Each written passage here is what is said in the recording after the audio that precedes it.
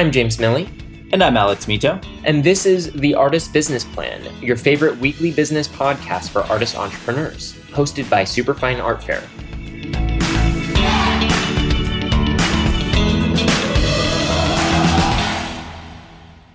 Hello, business artists and art entrepreneurs. Welcome back to The Artist Business Plan. My name is James Milley. I'm the managing partner and co-founder of Superfine Art Fair, the most widespread art fair for artists in the United States. As you know, we are a business resource for all things art, artists, and marketing art. We are here today with Elisa Valenti, an unapologetically body positive and contemporary figurative artist living and working in Queens, New York. The varying flesh tones used in her signature variation on Cubism make her full-figured women come to life on canvas. Each figure seems as if it could be any woman, and indeed, many of her viewers see themselves in her work. Elisa is a self-taught painter. She studied fine arts and art history at the High School of Art and Design and holds her doctorate of pharmacy from St. John's University. She has been featured by Create Magazine, Canvas and Crumpets, and Oprah Complex, and she has previously exhibited with Superfine Art Fair in New York, no doubt. Welcome to the show, Elisa. Hello, it's so good to be here. Now, before we get started, Elisa, I want to ask you something just to help our audience get to know the real Elisa, so to speak. What is the earliest memory that you have of art? And did you realize then that you'd be dedicating your life to art? My earliest memories, I was always drawing. I always had pencils and pens, and my father would take us to this little department store called Lewis's every week to buy whatever he needed, and I would never leave without a coloring book and crayons. So I always wanted to draw and paint. And as I got a little older, maybe when I was, like 6, 7, 8, 9, 10, I would draw like my family's portraits, and everybody would say like they were uncanny I always got like the person's personality, even if like my technical skills weren't kind of there yet. One memory that I have that kind of made me realize that I had some kind of talent, I went to a elementary school. In the first grade, I drew a picture of the cover of Clifford, the Big Red Dog. I didn't have any memory of it until the 6th grade when I went back to that teacher to visit, and she kept these like folders of each of her classes, and she had the folder of my year of 1st grade. So I was going through it, and I saw the picture of the Clifford, the Big Red Dog like cover. And I was like, wow, I was like, did I really draw that? And she was like, yeah, it like slapped me in the face that I was like, holy crap. Like I had a lot of talent, like for a 1st grader that was able to like copy it exactly. It looked like the cover.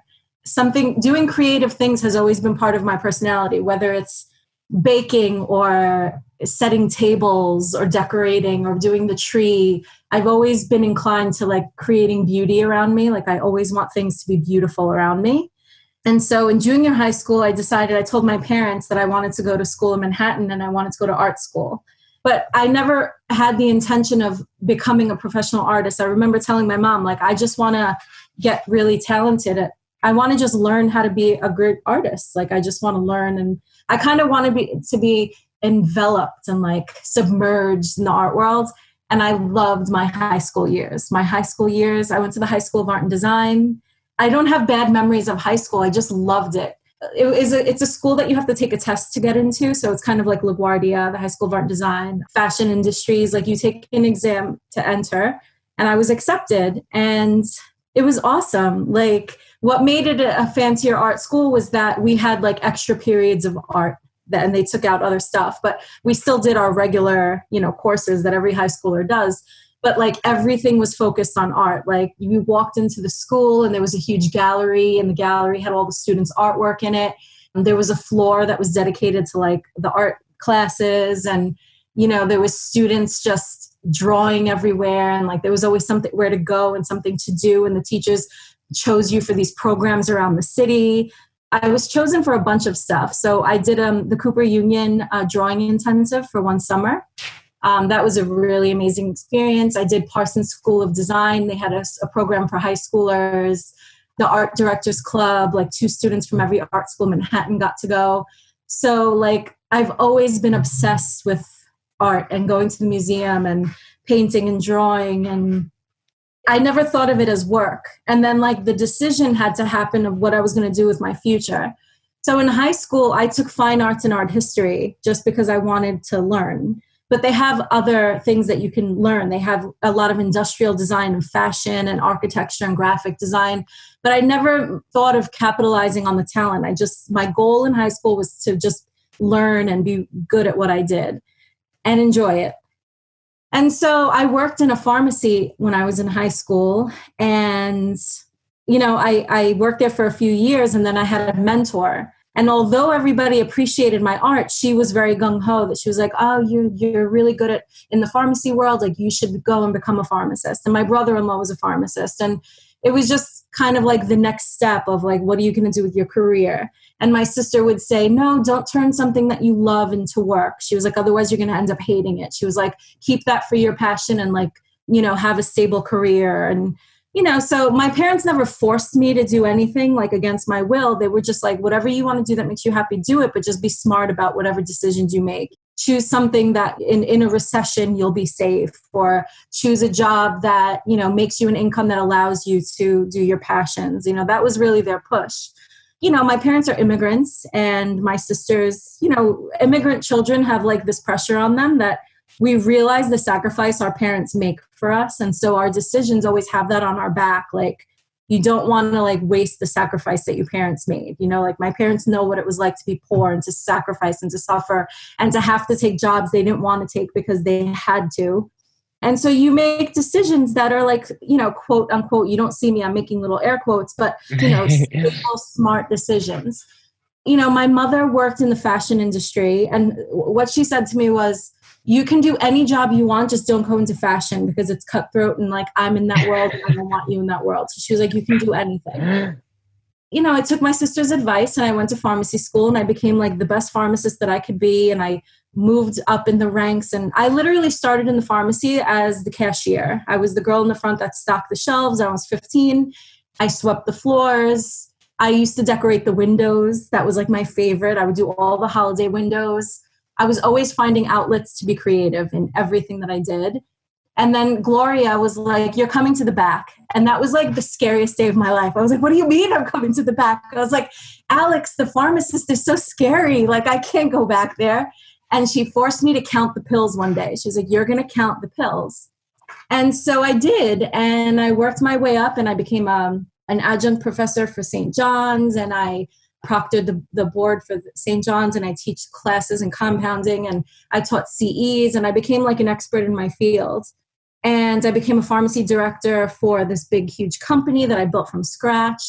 I used to sit in board meetings and literally fantasize about painting. Like, I kid you not, like, it was a very tumultuous situation with like the other people who were in charge of the business, and we were always fighting. And I literally made myself sick. Like, I had gastric ulcers that I took myself to the emergency room in the middle of the night, like, because I was in so much pain. My hair was falling out.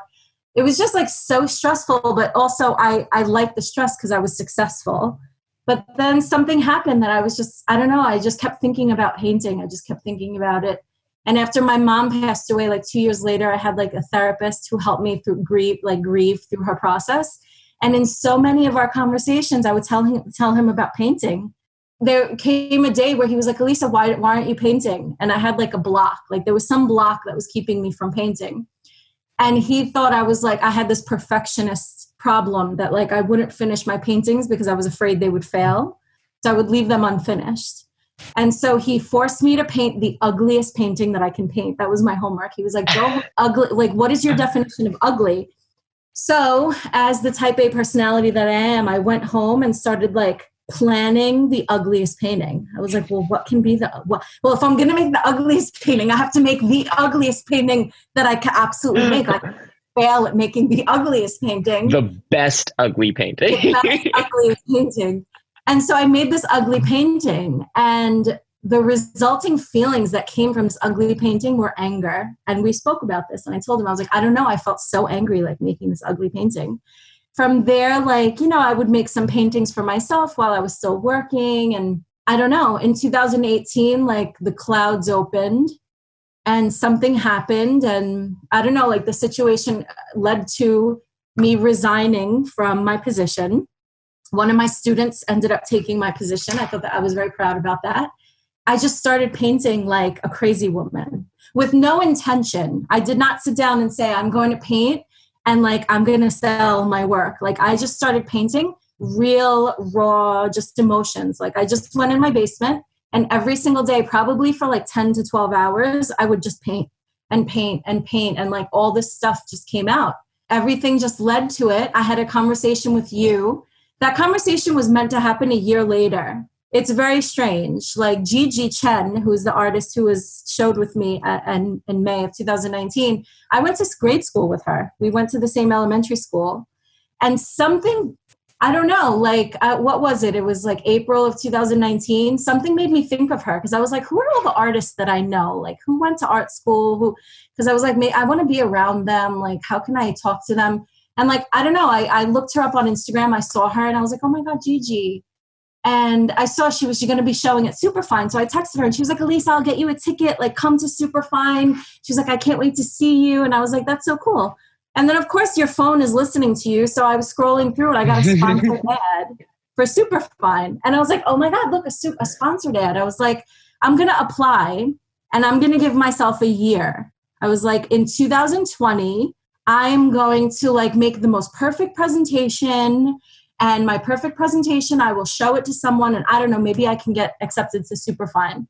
I applied.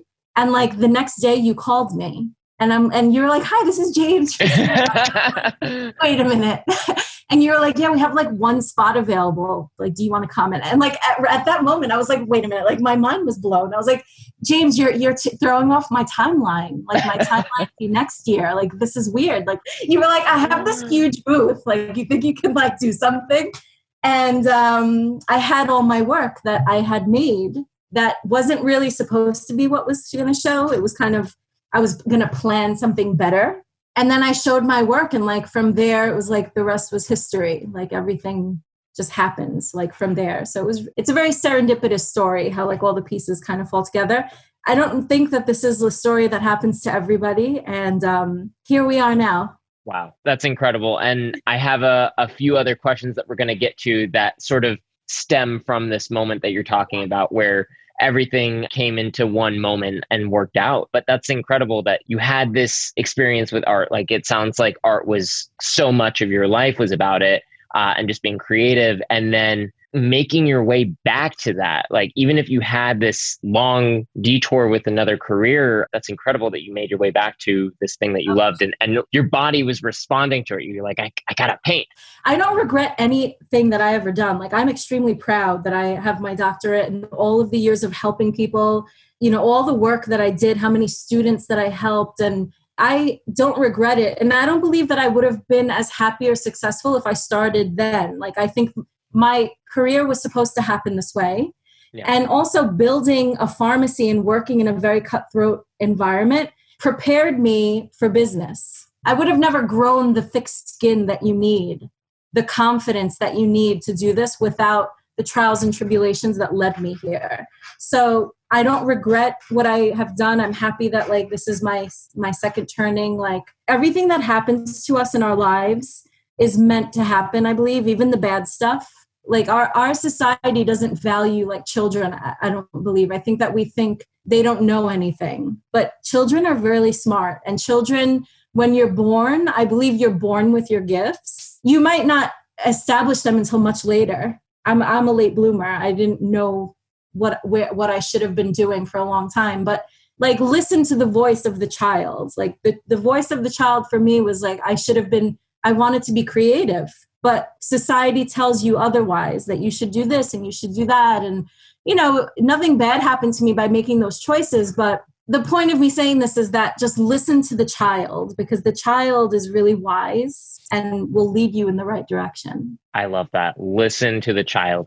I really like what you said before about how this previous career in pharmacy is what gave you the thick skin to be prepared for, you know, kind of this really fast-paced, intense environment of, you know, being in exhibitions and art fairs and everything like that. You know, I talk to a lot of artists who come from different backgrounds, and, you know, if you're a graphic designer or an architect, that really impacts the style of the work that you create. But having another career that teaches you other lessons and prepares you in other ways besides just literally what you're making, is, I think, hugely valuable. And like you said, there's, no regrets having this circuitous path to Absolutely. becoming an artist. I think that ends up preparing you in ways that you wouldn't even expect, which is incredible.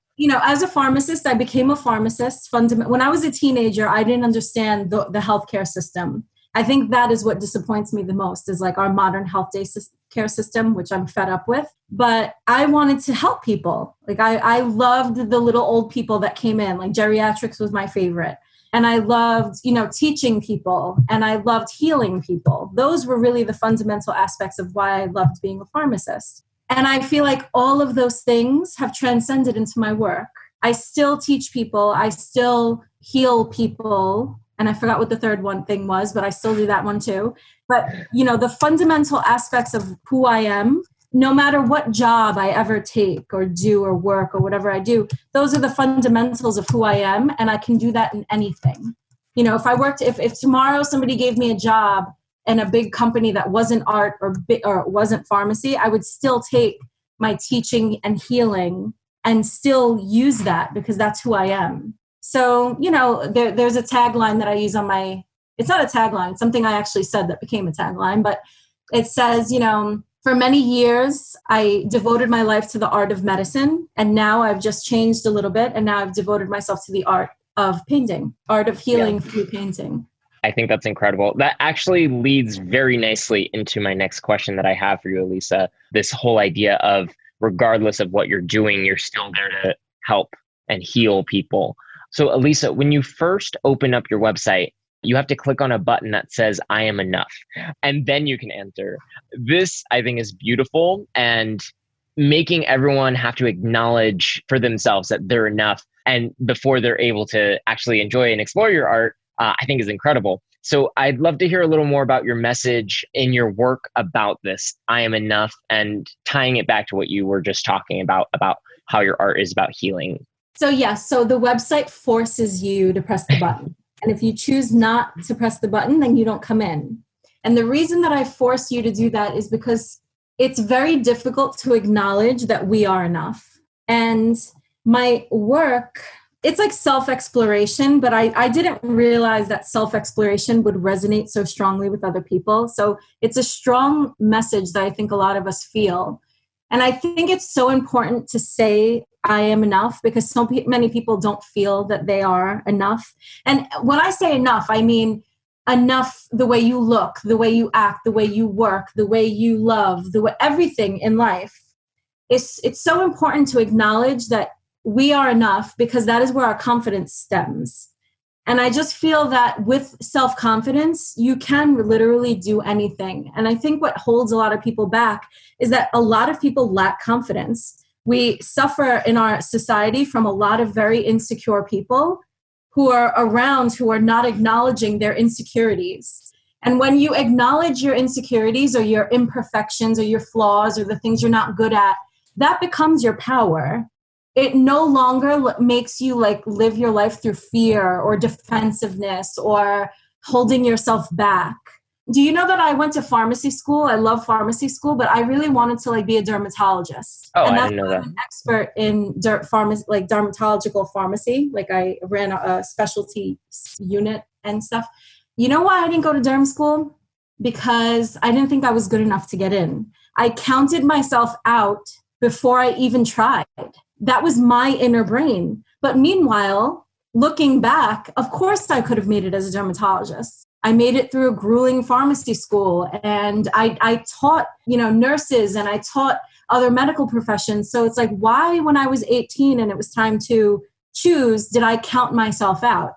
I counted myself out because I didn't feel good enough. And I think about that and I'm like, well, what other things in my life did I count myself out of? What else did I decide I wasn't good enough for? And when you do the list, I'm sure I can think of many things. I counted myself out of guys that I thought were too good for me. I was not enough for them. Or opportunities that I kind of let slide because, you know what, I'm not going to be good enough for them anyway. Or, the topic of, the big topic is, your body and what your body looks like.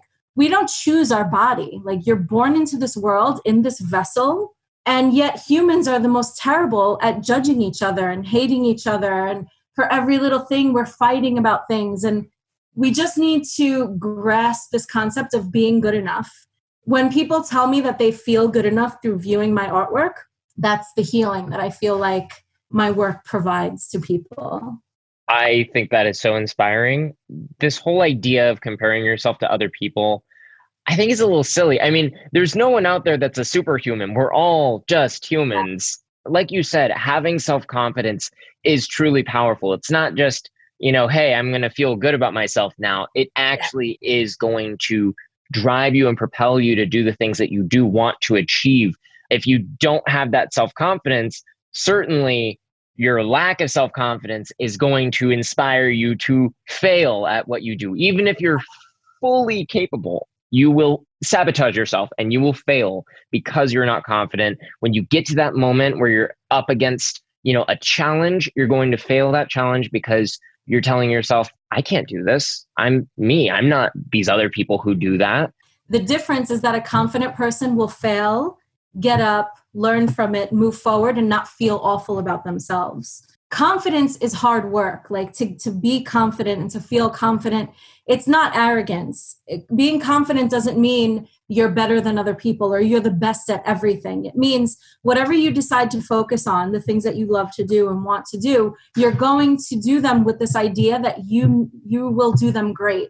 And even if you don't do them great, you're going to keep trying to do them great. And if you're not perfect, that's okay. You don't need to be perfect. Perfect, it doesn't exist. But I feel like there's so many people in the shadows who live in these like lives of feeling like they're not good enough. And so they're just kept down. And just imagine like how much we could flourish if instead of feeling defensive and hateful and insecure about things, if you like turn that energy around and allowed it to like flourish positively.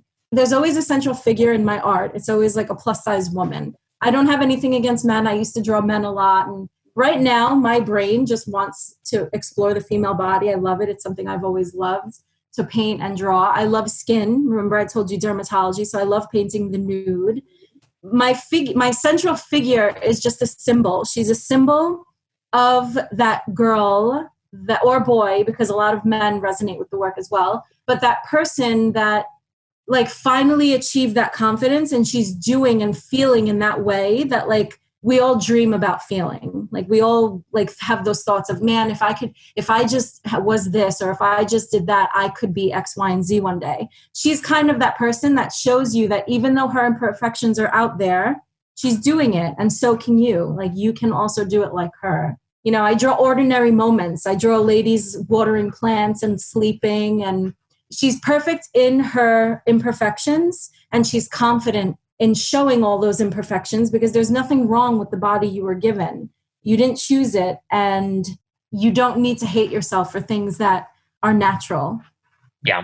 Besides the topic of body positivity that's in your work, the other thing I do love is the number of plants you have. I love that. But no, all kidding aside. No, all seriously. the plants in my paintings are my plants. I love that. I try to include plants in my photography as well. Yeah, no, I mean, this whole idea, remember, confidence, it's not perfection. Confidence is being okay with your failures and continuing to persevere until you succeed. That's incredible. Move on to the next thing. And then part of it is teaching others what you've learned, creating like a community of helping other people who you don't succeed and leave everybody behind you. You succeed and pull everybody up. And I noticed that there's some artists that, they change their style a bit. Like they'll follow me for a while and then like all of a sudden I'll see like plus size nudes to pop up in like their artwork. But I love that because I'm like, wow, like they're feeling confident and like doing that too. And then that spreads to other people who will see it. And then it's like a trickle effect. Yeah, exactly. It's the best form of flattery is, to see similarities in others' work. Elisa, my next question, and I want to keep talking about this whole idea of like radical worthiness in your work. So obviously we're talking a lot about the art itself and how you implement confidence, worthiness into your artwork.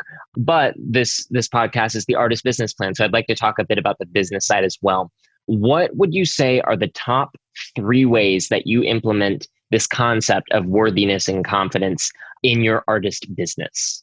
I think the first thing that it has to be understood is that you have to be yourself. I think like social media makes us feel that we have to put on like this face of who people want us to be, or what our Instagram page has to look like, or what our business has to look like.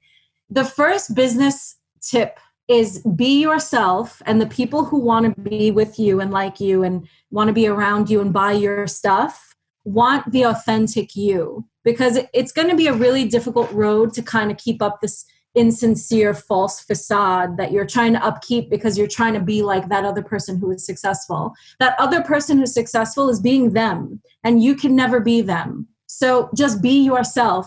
Yeah, absolutely. There's this whole idea that, when you look at someone else's Instagram page, if you're looking at, I don't know, the length of their caption or something, and people start to think, oh, okay, the best captions are super short. Like if it's 7 words, that's perfect. But really taking it to the algorithm level, what you're saying about being yourself actually is the best thing to do.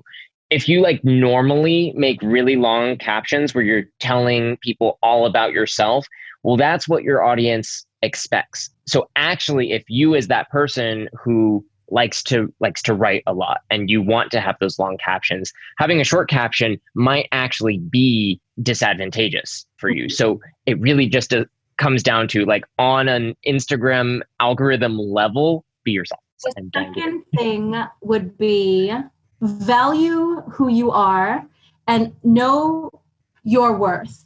So if you're an emerging artist, know that you're an emerging artist and charge for your work based on the fact that you're emerging and that you have so much room to grow. I see a lot of emerging artists that think that they have to be on the same level as people who have been painting and selling paintings for 10 years and 15 years. It doesn't make sense if you're an emerging artist to have prices that are at that level. And I believe that comes with like not having self-awareness of who you are. So understand your worth and make sure you charge for it, but also be realistic about where you are. Everybody starts at the bottom, and that's okay. It's good to be a beginner. You will grow and it'll be exciting for you to like increase your prices, but just be aware of like, I'm very big into like being modest. Be modest about who you are and where you are. And that kind of goes with being yourself. Like, don't overinflate your prices because you feel that you need to compete with like artists that are selling at a higher price than you. You will have people who love your art, and you'll charge $100 this year, but next year maybe the price will be $200, and the next year it'll be $300. But that's how you build collectors. Like they want that early piece that's inexpensive, and then they'll see value in it. And next year they'll want to pay more. But if you start too high, it's difficult to keep increasing and getting to that level that you're looking to be at. So I guess patience, just have patience and know your worth, and don't undercharge yourself. I see a lot of people who undercharge, but just be realistic with your price points. And if you don't know, find a mentor, get somebody who's in the industry, see what they're paying, and then like figure out the formula that makes sense for you. No, and definitely in terms of pricing and just understanding the value of your work and your own worth is hugely important. And I really like what you said about don't overcharge. Don't expect that at the very beginning, if you're an emerging artist, that you should be charging $20,000 or $500,000 or whatever, even if $1,000, but it's a tiny painting. This is a really big mistake that a lot of artists make when starting out, is all they know is going to galleries or museums where the art is extraordinarily expensive, and they think I need to make my art expensive as well. But that's really not a good way to start out. Conversely, as you said, undervaluing your art is also a mistake, because you would be surprised. Sometimes that actually discourages sales. Someone looks at it and they kind of wonder, what's wrong with this? Like, why is it, there's something wrong here. It's either fake or it's, going to disintegrate or something. It's better to just really hit the nail on the head, get a really good understanding of what you should be pricing your art at, and find that Goldilocks happy medium and grow from there. My art mentor in high school, Mr. Brown, he told us it's better to incrementally increase your prices than to have to ever go down in price. And he's like, it's better that you start off cheap. Well, I don't like the word cheap, affordable. and increase incrementally, because an artist that has to discount too much or suddenly their prices go down because they're not selling. I'm not a big fan of constantly seeing things go on sale. Art is an original, special, like handmade thing. It's not like commercial. So when I constantly see people like, oh, 20% off, 25% off, you're not valuing your art by constantly doing that. If you do a couple sales a year or like give special pricing to like your collectors, I think that's really smart. But to start so high and then have to haggle your way, I just think start low and go high and always go upward. Yeah. And that's something that over the years with superfine exhibitors, we've had to really strongly encourage them not to do that. I've spoken with galleries and artists who have been in the fair, and they're like, "Oh, what's your price cap? 15,000? Oh, okay, I'll price this for 15,000. I would take 7,000 for it, and I'll just discount it down to that if someone wants to." And we tell them, That's no. a bad It's a horrible idea. It's, at that point, you're just making up numbers. You're slapping something on it, and how is anyone supposed to feel confident about that purchase if you're just making up a number? So totally agree with that. Make friends with people on Instagram. You do not know what networks you are walking into when like somebody follows you. Collaborations, I think, are really, really smart, right? It opens you up to other customers and clients and people's eyes on your work that you might not have had. So yeah, engaging with the people. I mean, I love my Instagram, and I treat it like fun. Like I treat it as something that I look forward to every day. And like, I look forward to talking to the people who are on there. I get a lot of DMs and people have private conversations with me about life and their bodies and art and just lots of stuff. But I think that is really what's important on Instagram, is creating a community of people who trust you, who want to like look forward to your stuff, and who feel that you're like a real person, as opposed to this. I guess this goes back to like being authentic. Just go on there, like being yourself and being nice to people, because that energy resonates on there and people will like talk about it and other people will come. Like I have, I don't know how many people, like 11,000 people on my page, or I don't know, something around that. And that's all natural. Like I didn't buy followers. I didn't do anything except be myself on Instagram, and the people came. So just like be yourself, be authentic, be sincere, be nice. And if you're not nice and you're nasty and you have a snooty attitude and that's who you are, do it. Be that person, because people that will want that. Or if you're a jokester, put your jokes on there. Or if you're very serious, like be the person that you are, because people want you. Elisa and I were having such a great conversation, we decided to turn this into 2 episodes. Make sure to tune in for part 2 of this conversation with Elisa on Thursday. We've been loving your feedback and are so glad that you are finding the podcast helpful. If you have a spare minute, we would love if you reviewed us on Apple Podcasts, Spotify, or wherever you listen to the Artist Business Plan. It really helps other artists discover the podcast who are also looking to level up their careers. Thanks for joining us for another episode of The Artist Business Plan, a weekly business podcast for artist entrepreneurs brought to you by Superfine Art Fair.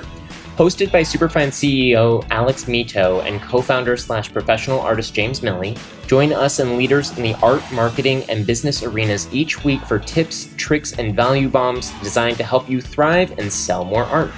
For more information on applying to Superfine Art Fair, as well as recordings of this and all of our past podcasts, just visit www.superfine.world. We love to hear what you have to say, so follow us on Instagram at Superfine Art Fair and shoot us a message to let us know you're listening.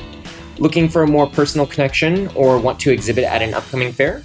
Shoot us an email at artistsmakingmoney@superfine.world and we'll get right back to you. That's artistsmakingmoney@superfine.world.